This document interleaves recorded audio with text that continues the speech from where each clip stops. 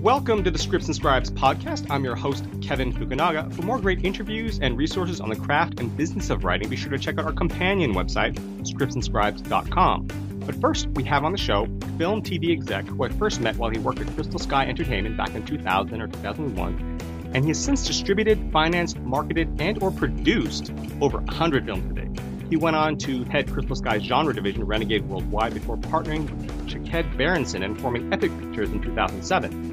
Epic's most recent slate includes such films as the 2014 Saturn Award winner and South by Southwest Film Festival Audience Award nominee Big Ass Spider, Zombievers, which screened at numerous film festivals including Tribeca and Seattle International Film Festival, and the recently announced comedy Entertainment starring Michael Cera and John C. Reilly, co-produced by Jack Black. I'm very pleased to welcome to the show Mr. Patrick Ewald. Welcome, Patrick. Thank you very much, Kevin. Yeah, it's great. We haven't talked in a while, so it's awesome to have you on the show.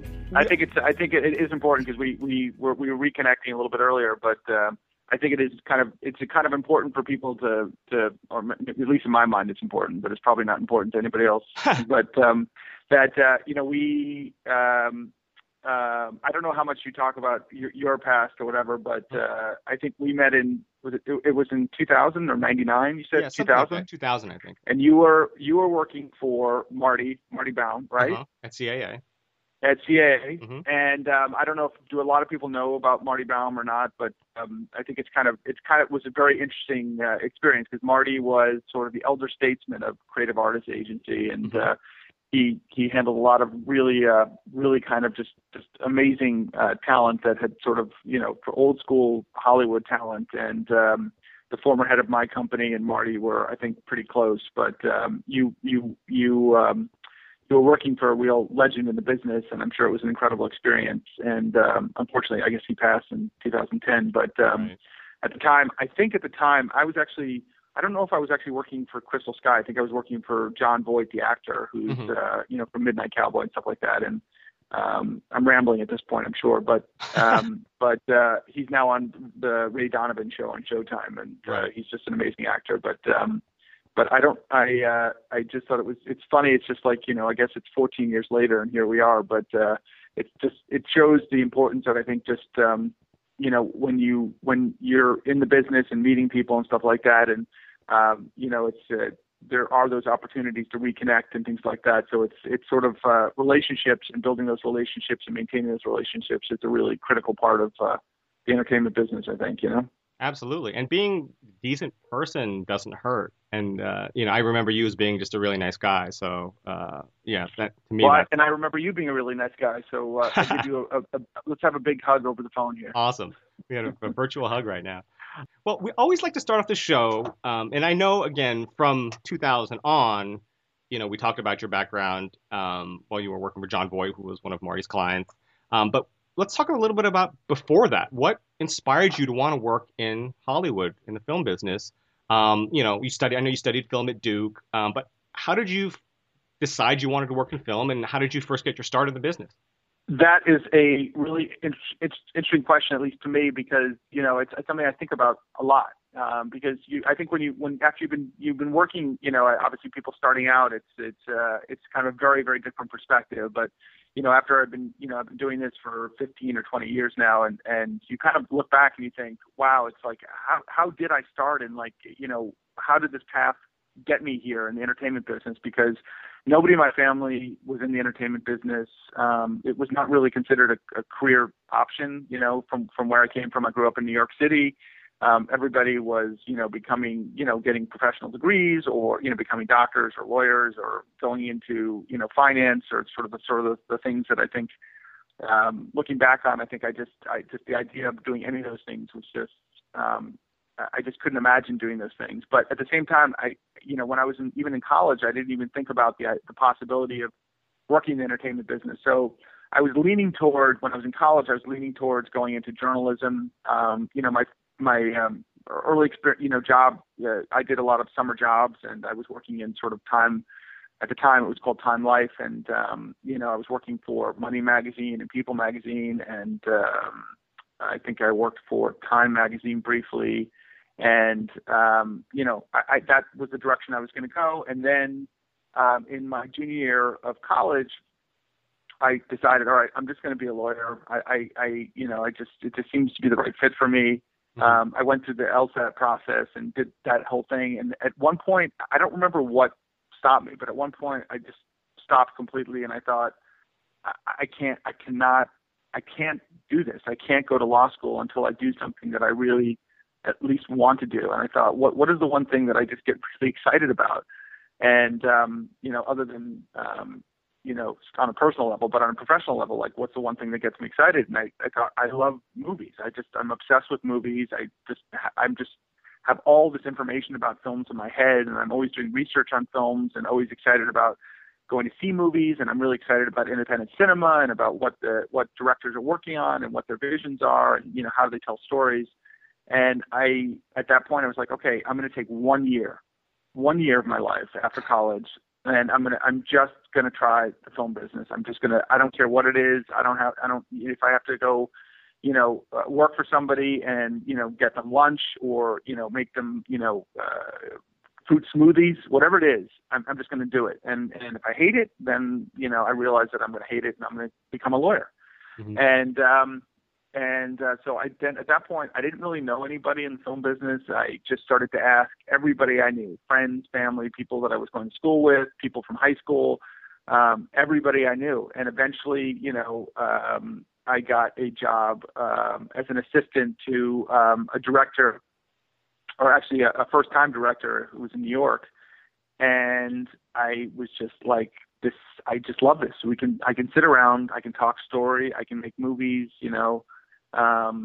we can develop ideas, we can be in production. And after that, it was just like, there was just no turning back. I was like, even if I'm not making any money, I'm going to do this, Right.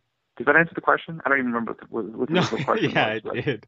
No, I was just asking about what inspired you to want to work in film. And how you got I'm sorry. So it operated on two levels. Mm-hmm. And I really wish I could remember the moment of inspiration, but I think what inspired me was the realization that if I was going to be doing something for the rest of my adult life, I had to be doing something that I wanted to do and not what I thought other people expected me to do or what I thought I should be doing. Right. So, and I don't remember that epiphany that happened, but I just thought, at a certain point, I let go of the idea of, this idea that I had to be making a certain amount of money or I had to be on a certain professional career track and stuff like that. And I just realized that I had to do what I wanted to do. And then when I actually took that leap, it was a lot less scary than I thought. And, when you actually put it out there, you want to do something, then I realized, okay, I do probably know a few people who know some people that can help me. And then when I actually started, I just got bitten by this bug that was just like, I couldn't think about doing anything else. And to this day, when, people say, when you sit around and talk to friends or whatever, and they say, well, if you didn't do this, what would you be doing? I mean, I have ideas of what I might have been doing if I wasn't in the entertainment business, but I really can't picture myself doing anything else, even today, and that's, I love that idea that I love waking up in the morning and doing what I do. And I love working crazy hours, and I love traveling, and I love meeting new people, and I love everybody, all the creative people in this business that I get to work with. And it's just like, it's just amazing that I've been able to follow this path, good times and bad times.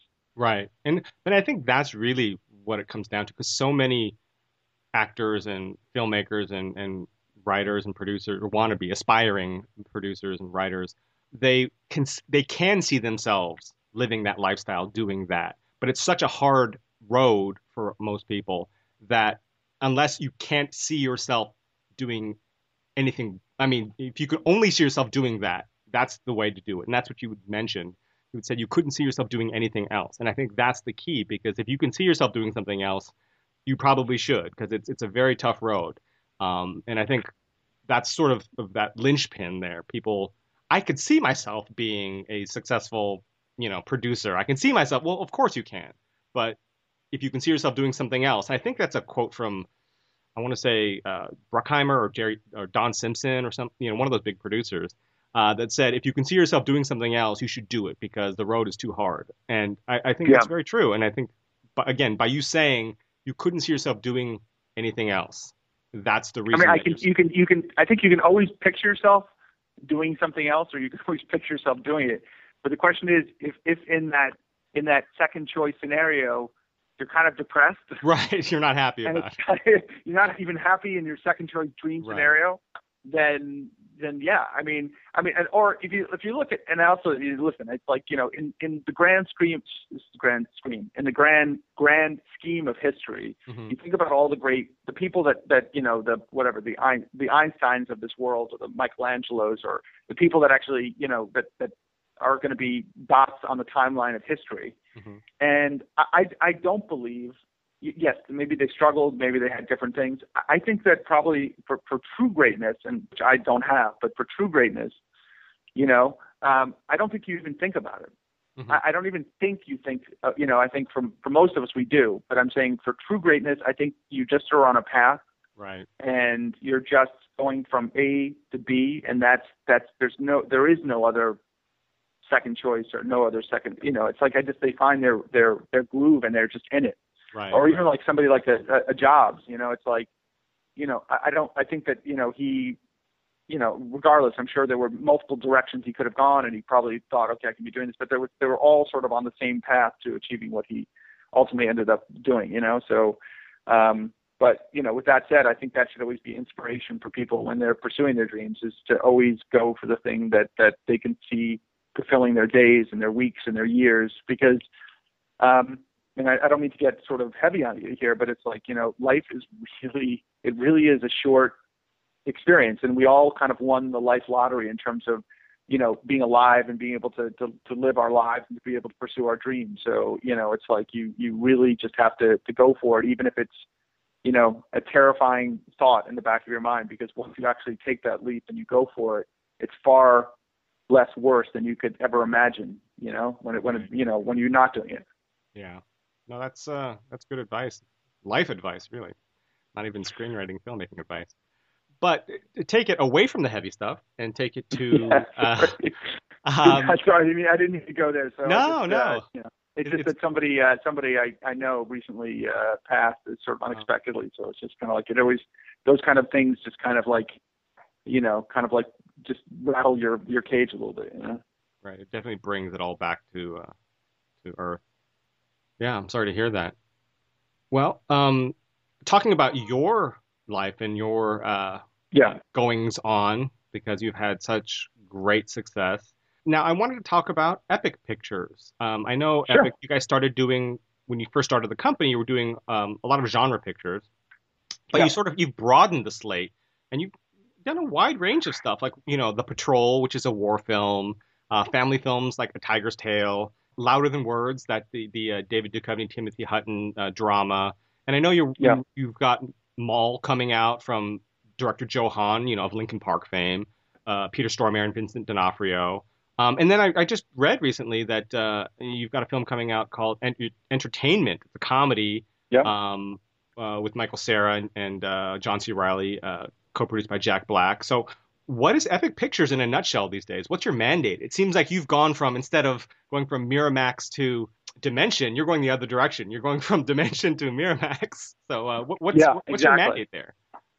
Yeah, it actually, that's awesome you say that, because that internally, it's a conversation that we have about where we want to take the company. But ultimately, as my partner Shaked would say, to a large extent, we want to make movies that we would want to see, and we would be honored to take our parents to go see. Mm-hmm. So it's ultimately it's there are so many films and TV shows being made, like it's becoming virtually impossible to, there's so much white noise out there that ultimately the question is, if you're going to spend 12 months of your life or 18 months of your life, don't you want to be making stuff that, either you would want to see, or you would, the people that you love want to see and that you'd be proud of, and things like that. So we're trying to. Now, obviously it doesn't happen all the time. But, ultimately our mandate is to make movies that, we would like we'd like to take our moms to the premiere of, Mm-hmm. Mm-hmm. So, and what that means is basically just films we can be proud of. So it could be a genre film if it's a really interesting genre film. I mean, it could be a comedy if it has, really interesting talent and is a really interesting angle. It could be a drama. It could be, an action film. Or it could be a family film, and by family I mean not like kids, but fun for the whole family kind of thing. Right. Because I have two young kids. So we're really kind of, we built the company up kind of as being sort of the genre, the kind of the genre film company. We produced Darren Bousman's 11/11, and we did Big Ass Spider, as you know, that I think you just mentioned, that won the Saturn Award, and we launched the VHS franchise internationally, and sort of like that kind of took off like a rocket ship for us. And those are all things that we are proud of, and we think we have a huge fans that support the films and things like that. But like with the Michael Cera, John C. Reilly, Jack Black movie Entertainment, it's a project that we think the filmmakers are really interesting. They have a really strong vision for what they want to accomplish. They're working with actors that we really respect and think are amazing. So we really wanted to get involved with that. We're also doing a film. We're executive producing a film called Turbo Kid that we just shot up in Canada, that Jason Eisner and Ann Timpson and Anne-Marie Gélinas produced with us. Jason Eisner, who did Hobo with a Shotgun, and Ann Timpson, who did ABCs of Death. So it's like, that kind of film. We thought, we sat down, we had a conversation with them. They really want to do something unique and unusual, and we thought, okay, this is a really fun idea. And they also, we also look toward films that have a big kind of social media presence and big fan base, and Jason and Ant have big following, and they're known for doing films sort of push the envelope. That was really interesting. We're doing a Halloween themed, which we haven't really announced. We're about to go into production, a Halloween themed movie with a filmmaker that we're really excited about. It's just stuff that we get really excited about. They're like, okay, I might spend $12 to go see that in the theater, Right. So, you have to just get excited about it. Now, I know you're probably asked every day, probably every hour of every day, what are you looking for? But that's such a broad question. So I'm going to ask you instead, what are some of your favorite films of all time? Well, for sure, my go-to film always, when anybody ever asks, is Aliens. It can be on TV anytime, anywhere, any place. I'll watch the commercials. If it's on, if it's on a basic cable or free TV station. I love Aliens. I don't know what it is about that movie, but it's like, I'm a huge Jim Cameron fan in general. I love it. Indiana Jones is another film that is kind of, is always a go-to. The first, the original Indiana Jones, right, Raiders, is always a go-to for me. For an older film around the holidays that always makes me kind of emotional, I don't know why, It's a Wonderful Life. I every year it's like a ritual for me. I have to watch it, or at least watch part of it every year, because it just kind of, I think for that film, I don't know why, but it just reminds me of home and the holidays and things like that. So that's also a really, really big film for me. So, on a sort of a second tier, another film, again, when it's always on TV, I always watch it, is Jaws. I really like it. And Star Wars too is also is a big inspiration for me as well. So yeah, I've heard of 3 or 4 of those films, so that's pretty much So I mean, it's funny. It's like, and they're all in their own way. Even It's a Wonderful Life, I think they were all kind of blockbusters. They were all of their time. Yeah, so and then for films that on the independent side that were inspirational for me, just from a were Sex, Lies, and Videotape, which I don't even know if anybody such a long throwback. And also Do the Right Thing. Do the Right Thing was a really big film for me. I don't know, that was kind of at the time when independent cinema was kind of blowing up, and it was very, it just felt like, because I was living in the East Coast at the time, and I just felt like very connected to that. It felt connected to me. It felt like it wasn't like this Hollywood style stuff. So those were films that I found, really inspirational for me in terms of like, I want to be doing that stuff. Drugstore Cowboy was another film that I was just like, that just is like, I want to be part of that scene, so there's a personal connection to those movies as well. Well, you've got good taste. And I do think it's interesting that you picked Aliens, because there's that sort of most people think Alien is the go-to of the two, but I'm like you, I'm an Aliens guy personally. Yeah, To me, I like Alien is a great film. It's a thriller though. yeah. It's a horror film. It's definitely different. Aliens, I think, has it all, and to me, that's that's what drives me, and I love that film. So I Yeah, I mean, so definitely like in the if same you, corner. yeah, but if you ask me about Alien, it probably would be on my top 10 Hmm. the Alien. Hmm. And if you ask me about, and obviously same director is Blade Runner, that would probably end up in my top 10. Right. But for me, in terms of what Aliens represented, it kind of had everything in it. You know, it had great characters, it had great action, it was sci-fi, it was suspenseful. It just, and it felt like I was watching. It was the beginning of something.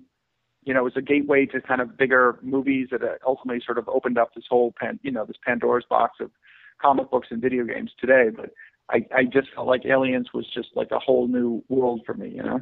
Yeah, they felt very different tonally and everything, but they're both great films. Yeah, and it's funny though, because if you watch Aliens today, it's so funny because if you actually sit and watch it and look at the creatures in Aliens, Hmm. you're like, oh my God, that is so. Some of the shots, you're like, that is so fake. That's obviously, a guy in a bodysuit or whatever. And it's like, but at the time, I was just like, what is Right. this movie? This is fucking awesome. This movie, whatever it is, you know. Right. So it just like for me, that is like the top of my go-tos.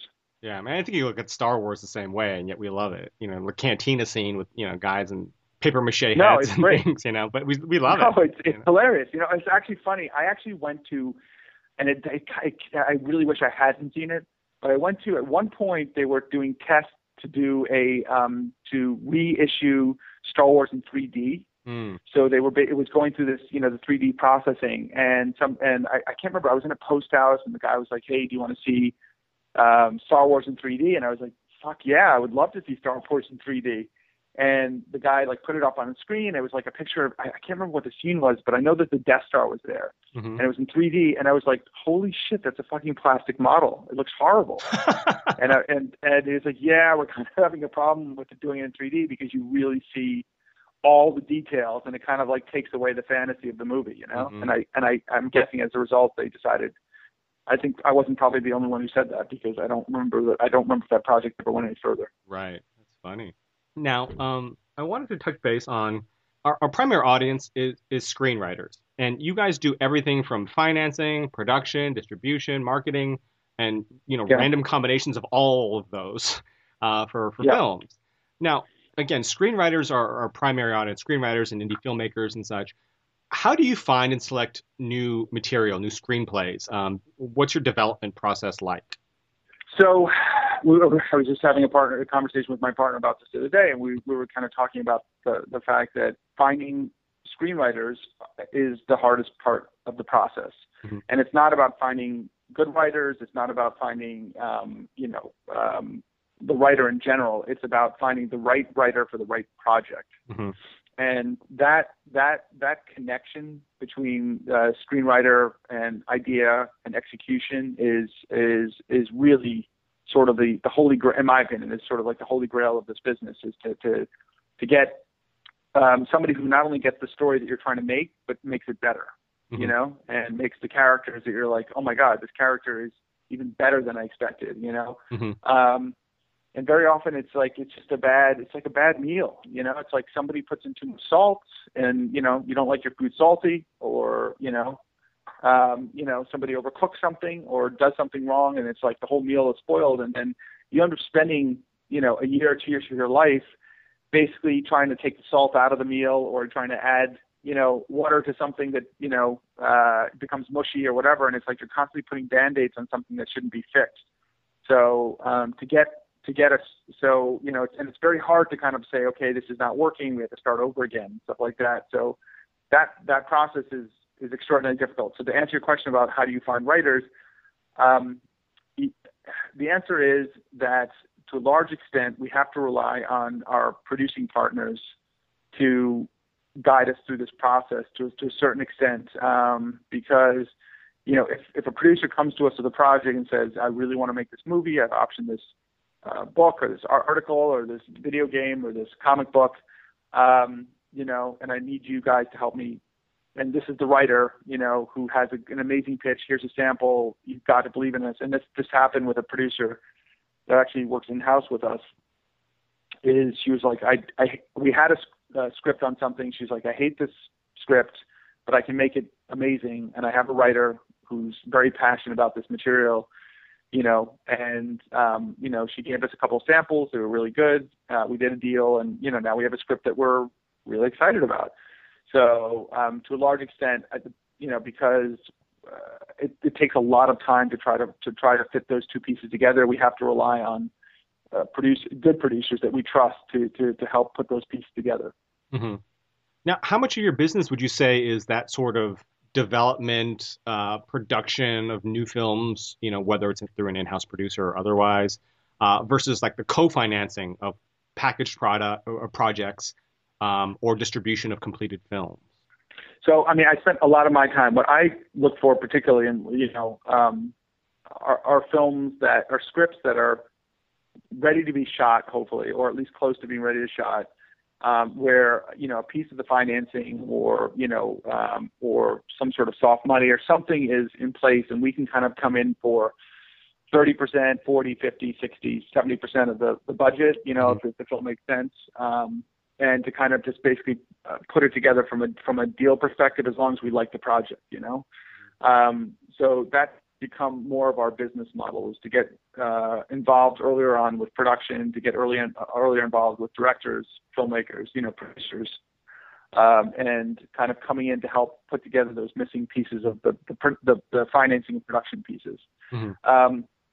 When we first started, we were really mostly just looking at acquisitions. We were doing, like, you know, completed movies and things like that. And we still do that. And we're still looking for acquisitions. And we're still very much interested in, you know, acquiring films. But we also want to get involved more earlier on in the process. And we also think from a marketing and PR perspective, the earlier you bring a company like ours into the process, the better it is for the production. You can actually kind of, you know, sort of say, okay, the plan is to release this film 18 months from when we start, so let's work backwards. Let's kind of go through a step-by-step roadmap of how we can, you know, put the pieces together, not just about making this film, but also figure out how are we going to market this, how are we going to promote this, you know, how are we going to build awareness of this movie. And, you know, the problem in today's world, you know, as I was talking about, like, white noise, is that there's so much stuff that's just like coming to market and you don't really know what it is, you know a little bit about it and stuff like that. So the more lead time you have with something, the better. So we like to get more involved on the production side of things. And I wouldn't say that we're like a development heavy company. We do hire screenwriters and we do that.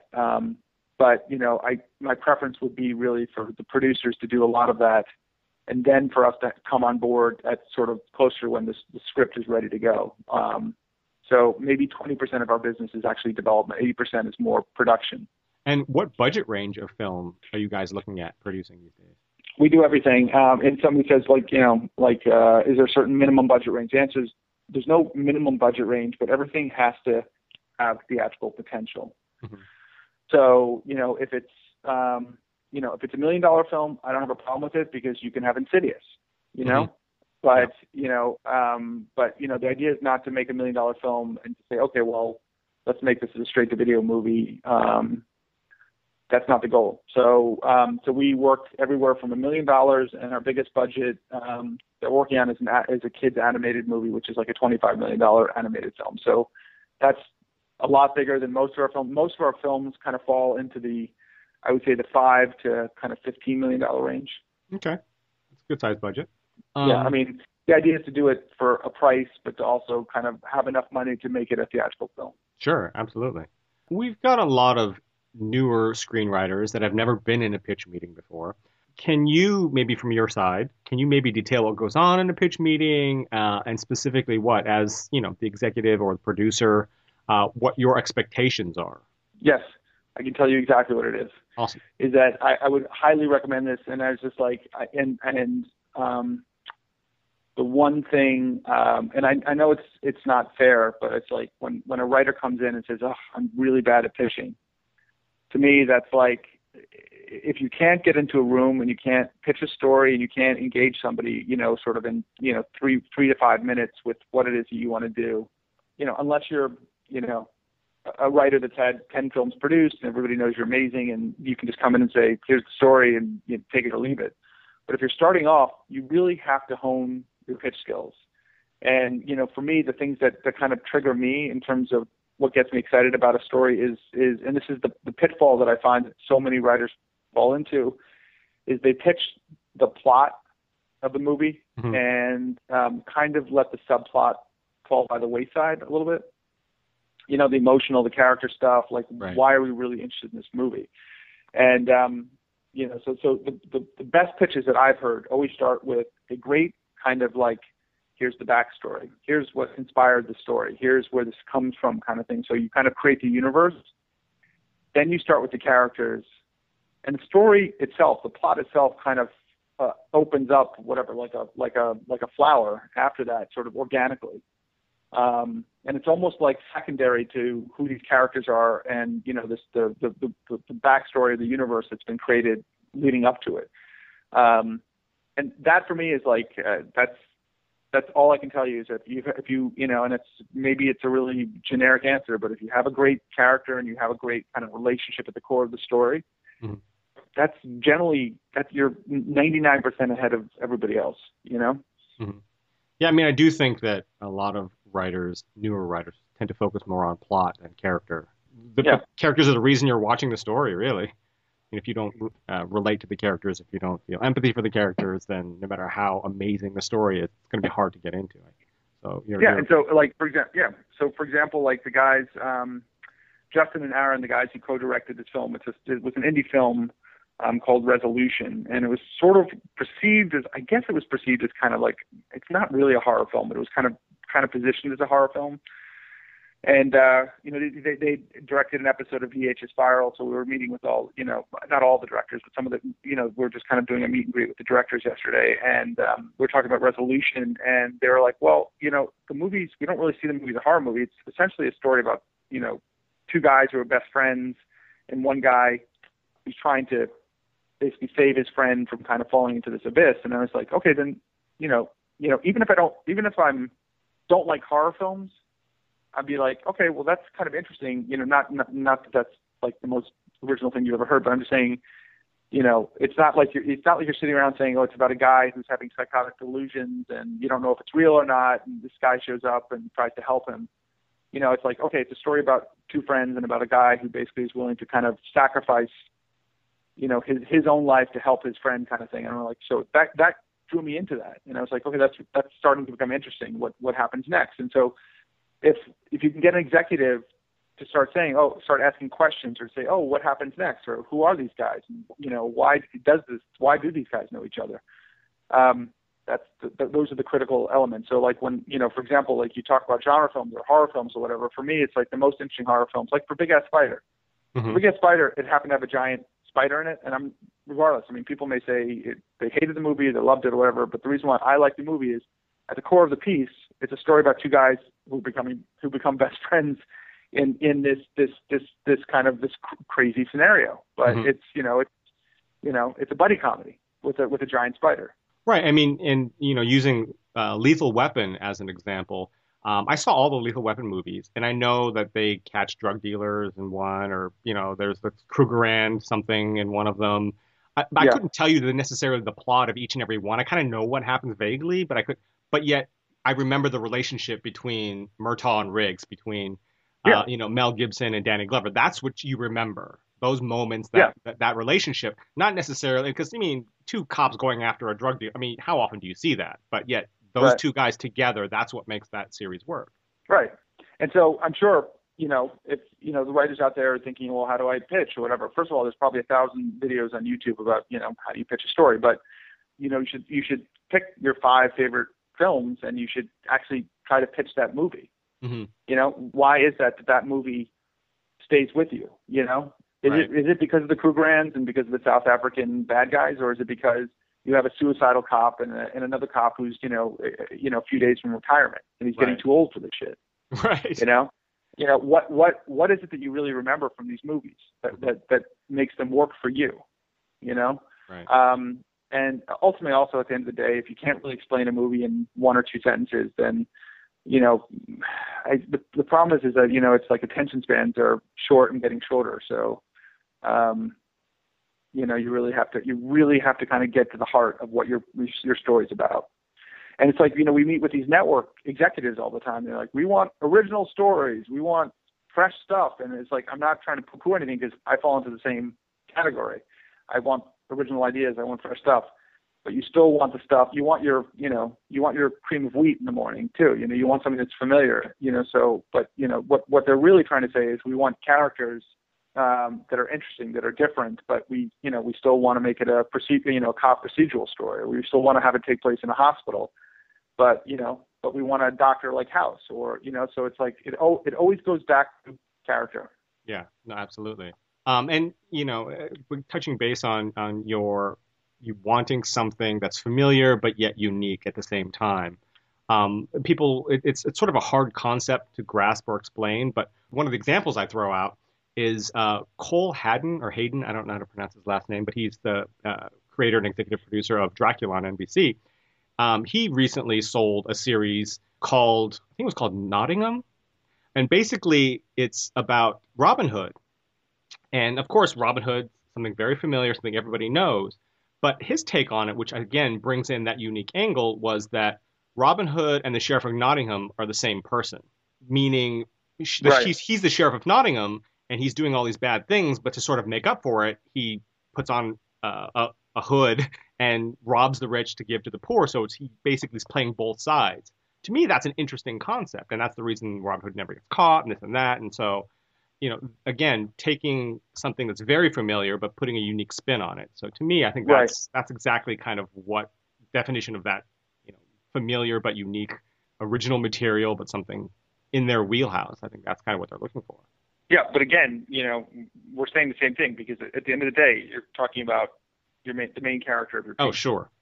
So the whole story, the whole world. So again, it's exactly what I was saying. It's a world that you know, so you can easily set it up. You can create the tone, the time, the wardrobe, the pacing. Everything's set up. So, you know, you say Robin Hood, I think everybody's mind goes to that world very quickly, and then you go into the main character, who is leading this dual life, and it's just like everything else kind of falls into place after that, you know? Mm-hmm.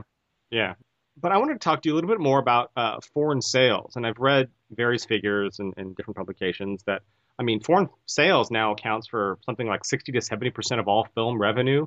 And being sort of an expert, maybe can you talk a little bit about the international sales market and that sort of how that affects financing and distribution of films today, and, you know, the genres of material? Because, you know, for example, like a horror film is probably easier to translate around the world than like a comedy, you know, humor is difficult to translate. Not the language of it, but, you know, the actual what is funny in France may not be funny in the U.S. and vice versa.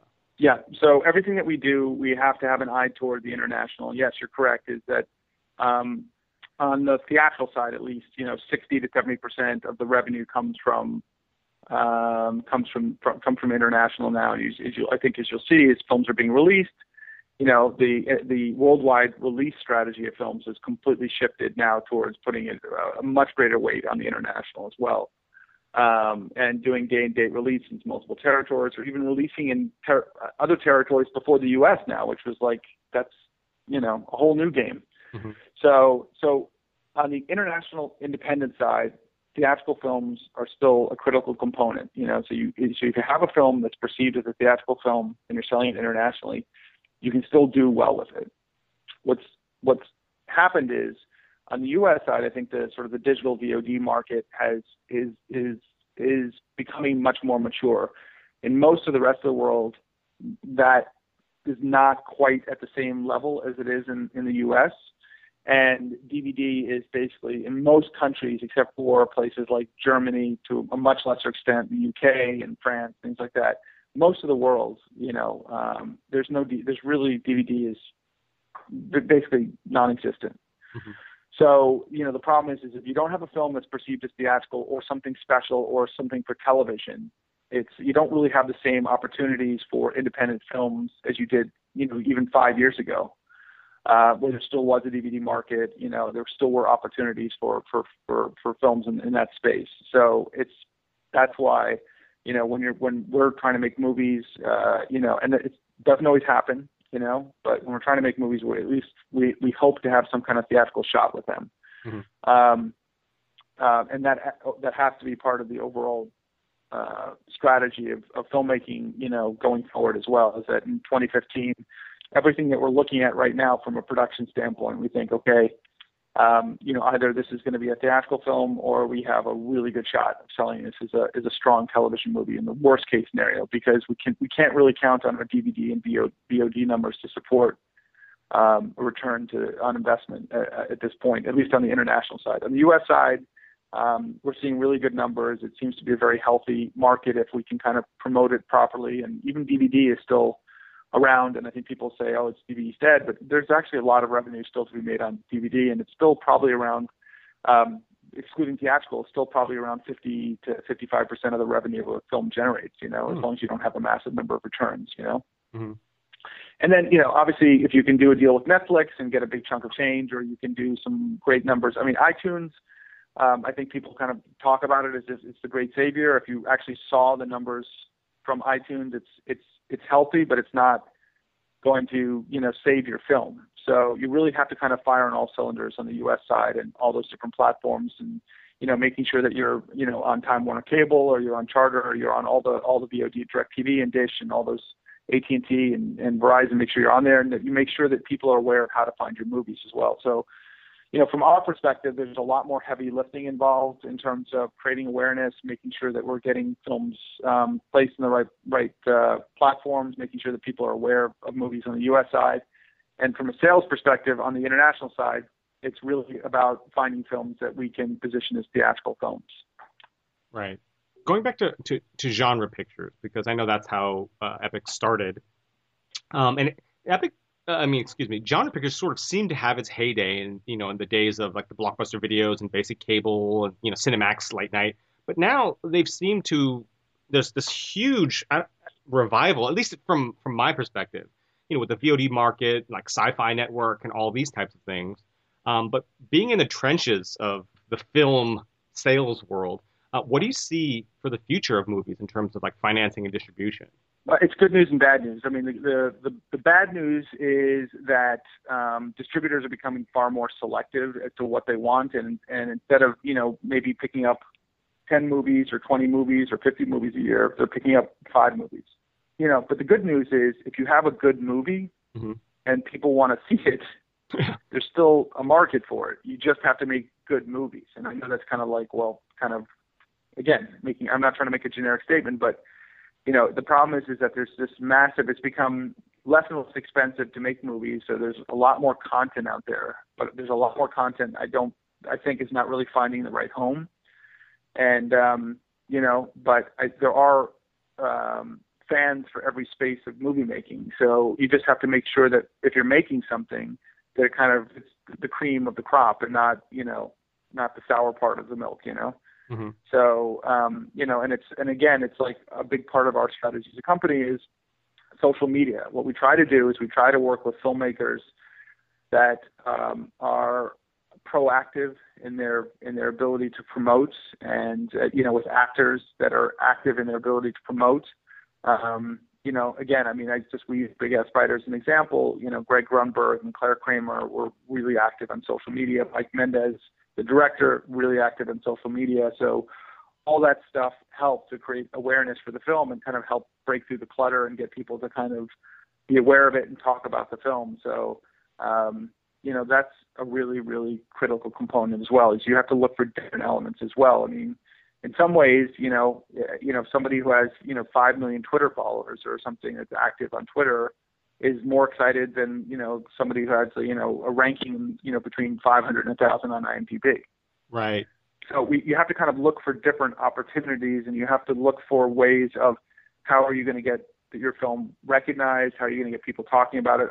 We have another film called Zombievers, mm-hmm. Which we came up with a really creative campaign. I think we came up with a really great trailer for the film. I mean, it's gotten almost 3 million hits on YouTube, and we actually, just before the Academy Awards, when we launched the film in Berlin in February, We did a whole like For Your Consideration Academy Award spoof campaign, Right. where we basically put the zombie beaver in an astronaut suit and, did a Gravity style poster. We did an American Hustle poster. We did a Wolf of Wall Street poster. We did a Her poster, with the zombie beaver on them. And that got people talking about it. Or when Ellen DeGeneres did that selfie with everybody, we actually, immediately put the beaver in it and released a selfie with the beaver and all the actors in it, So it's like, you just have to kind of do stuff that's fun, that gets people kind of engaged and gets people to converted to support your film, because it's the internet is filled with people who want to say negative things, but the work is trying to get people to say positive things, and that's a big part of what we do as a company. Is we just try to keep people engaged and fans of our films. Mm-hmm. Obviously, Big Ass Spider, winning Saturn Award and being nominated for the Audience Award at South by Southwest is in a sort of similar genre but different category than a film like Sharknado, which I saw half of it, which is what I could get through. Yeah. But what do you attribute to the success of something like a Sharknado? Is it mostly that social networking, you think, that word of mouth? Because obviously, I think they're gearing up for the third one already. Yeah. What's your take on that? I mean, the bottom line is when you get people like Kim Kardashian tweeting about it, mm-hmm. that's what sets the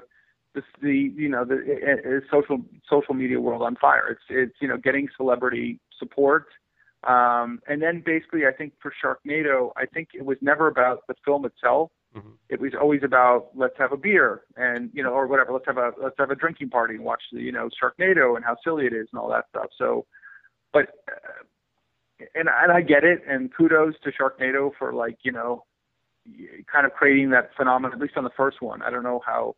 I think they just released the second one. I don't think it had quite the same level, but but that's not about the movie, and that's my only issue is mm-hmm. that at the end of the day, 5 years from now, are people going to be like, oh, let's go watch Sharknado or not? So, but for me, it makes a big difference to me if people actually like the film, and so even today, whatever 6 months or so after the release of Big Ass Spider, people are still reaching out to us, and again, I'm not saying that it's going to go down in history as the greatest film of all time, but at least at the end of the day, I can look at Big Ass Spider from my perspective and say, okay, I'm proud of that movie because it actually worked for what it is, and it's fun, and it keeps me engaged. And when my 3.5-year-old daughter, I know she's trying to support her dad, but I ask her what her favorite movie is, and she says Big Ass Spider. It's like it brings a smile to my face. That's nice. It's interesting to talk about the best film ever made, but you know what? Ultimately, if movies can make you feel something other than boredom, if they make you feel something, if you're entertained, and that's really what it's about for me. I mean, but I'll say the greatest threat to films today, in my opinion, is and I'm sure it's not. I mean, yes, piracy is a huge problem. I know there's a study that said that. What was the film that just came out that it was affected 20% of the box office? Oh, no. Yeah, 20. Yeah, it was Expendables. It was like 15 to 20% of the box office revenue was taken away as a result of piracy, and I believe that. And I think piracy is a huge problem, and I don't think it should be called piracy. First of all, I think it should be called something not so fun, because I think when you think of piracy, it seems like you've got a parrot and an eye patch and you're going on an adventure.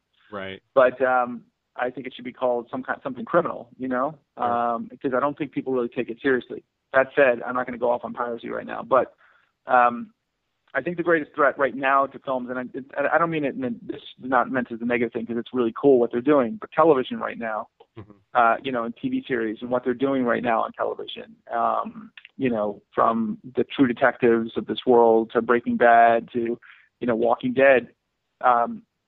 I really think that when people are sitting down to watch entertainment now, they're very often not going to films. They're going to TV, and that's kind of creating that's carving out what never really, I don't think, was ever a competition before. And when you have that kind of muscle and that money to make a really brilliant TV show, and you can get people to spend 10 hours or 20 hours or even 5 hours watching it, that's taking critical time away from their movie going, and it puts less eyeballs on films, So, that's definitely been a disruptive element over the past, 3 or 4 years.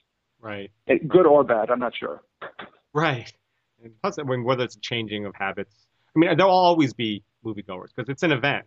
It's just, is it the shifting of the paradigm to where TV viewing is much more of your entertainment time on a regular basis, or if it's just, again, there's so much great TV out there that, because to me, it feels like the golden age of television. There's so much amazing television, whether it's, like you said, True Detective or Game of Thrones or Boardwalk Empire. Game of Thrones, yeah. Yeah, I mean, you can just go on and on and on, all the great TV series. I don't even have time to watch all of it. There's so much, on my DVR that I need to watch. I know. It's just a massive amount of, like, really fucking awesome TV that you're just like, and when I sit down and watch, the rare time when I'm able to actually find a couple hours to sit down with my wife and say, okay, like, well, let's watch something. And then we look for movies and we're like, there's nothing really there. And they're like, you know what, let's watch some of the episodes of Game of Thrones that we haven't, we need to get caught up on or whatever. Right. So, if we're doing it, I can guarantee you that everybody else is doing it as well. And so, so it's just about making sure that you have something. At the end of the day, it's just making sure you have something that people will want to go out of their way to either watch, whether even if it's on their VOD platforms or it's on Netflix or it's on iTunes or Amazon Instant or wherever it is. People have to be willing to seek it out, and that's what you have to create in people's minds. Right. Absolutely. We're running a little short on time. I don't want to keep you too long, but we've got a section called Rapid Fire, just a few quick questions. So if you're ready, let's do it. You attended the prestigious New York City prep school, the Dalton School. If you were to compete on the Amazing Race, the reality show, which fellow Dalton School alum would you choose as a partner and why? Actor, comedian Chevy Chase, CNN newsman Anderson Cooper, or the bizarre foods guy Andrew Zimmern? That's very easy. I went to school with Anderson, so he was always a smart guy and a ton of fun to hang out with. So hands down, Anderson Cooper. Awesome. I put in the bizarre foods guy Andrew Zimmern because they do make everyone eat really gross things all the time, and I thought, well, maybe you could fill that role if you didn't want to eat, bull testicles or whatever they're bugs they're feeding people that day. Now, you graduated from Duke University. So, who would make the best subject of a feature film? Big band legend Duke Ellington, video game action hero Duke Nukem, or the Duke himself, John Wayne? Duke Nukem. Okay. Which would you least like to be trapped in a warehouse with, and why? A killer mermaid, zombievers, or a big-ass spider? In a warehouse? Yeah. I think, okay, so let's go through that. So a killer mermaid, well, that's actually, okay, so let's just actually go through the physical impossibility scenario, which is a big-ass spider in a warehouse, I think, would not be able to move around very well, and I could actually use its size to its disadvantage. I see. So I'm going to put that down on the list. A killer mermaid, it's a warehouse. Unless it's filled with water, that mermaid's pretty screwed. Right. A zombiever, I think I could outrun it. I think I could outrun a zombiever, and they're much better in the water too. You know what? Who would I want to be in there, or who I would not want to be in there? Who would you least like to be trapped in their warehouse with? I guess I'm going to have to go with the big ass spider, because that big ass spider spits acid. It's pretty nasty. And finally, as a New Yorker living in Los Angeles, which hot dog is the most epic? Gray's Papaya, Criff Dogs, Pink's, or Carney's? Well, I know that. Do I have to pick one of those? No, if you want to go off the beaten path. Well, actually, I'm sorry. Actually, go, do it again. I'm sorry. Go ahead. Do it again. Gray's Papaya, Criff Dogs. I don't know what Criff Dog is. Criff Dog, it's a place in New York. It's really, really good. Pink's, which obviously everyone knows Pink's, or Carney's, on Sunset. I got to go. I think I got to go with Carney's. It's just, it's a go-to place for a lot of my buddies. I just like to go there. Sort of, it kind of brings them back, because the guys that grew up in LA love to go to Carney's. So I'm going to go with Carney's on that one. Awesome. And do you have any last thoughts or advice for screenwriters out there? Just again, I'm gonna fall back on the obvious, which is really critical advice, which is everybody all day long, every executive in town, including myself, we're all programmed to tell you to go after, it's like a school of fish, to go after whatever's working last or whatever. But by the time you are working on the thing that's been working for the past 6 months, by the time you're finished with your script, everybody's going to be moving on to another thing. So at the end of the day, you have to do what you want to do, and you have to write stuff that you're familiar, not familiar with, but comfortable with. You have to write characters that you'd want to see yourself, and don't ever let people tell you, that you can't do anything that you believe in, because at the end of the day, I think, it's like you're not following your heart and you're not following what you think is going to be entertaining to at least you, then you're never going to really, be able to get to the place you want to go. And I think that if you look at the people that are most successful in this business, as far as screenwriters and stuff like that, they all write the things that they're most passionate about. And yes, at the end of the day, maybe they're hired to do a lot of other things, but you always got to follow your heart in this business. It's a critical thing. Great catching up with you, Patrick. Thanks for coming on the show. Be sure to visit Patrick's website, epic-pictures.com, and you can follow them on Twitter at epic_pictures. And be sure to follow Patrick on Twitter at Patrick Ewald. That's Ewald. Patrick is just Patrick. And if you have questions about the craft or business of writing, you can send us an email to ask@scriptsandscribes.com or send us a tweet to @scriptscribes. There's no and in the middle there, just @scriptscribes. Thanks for listening.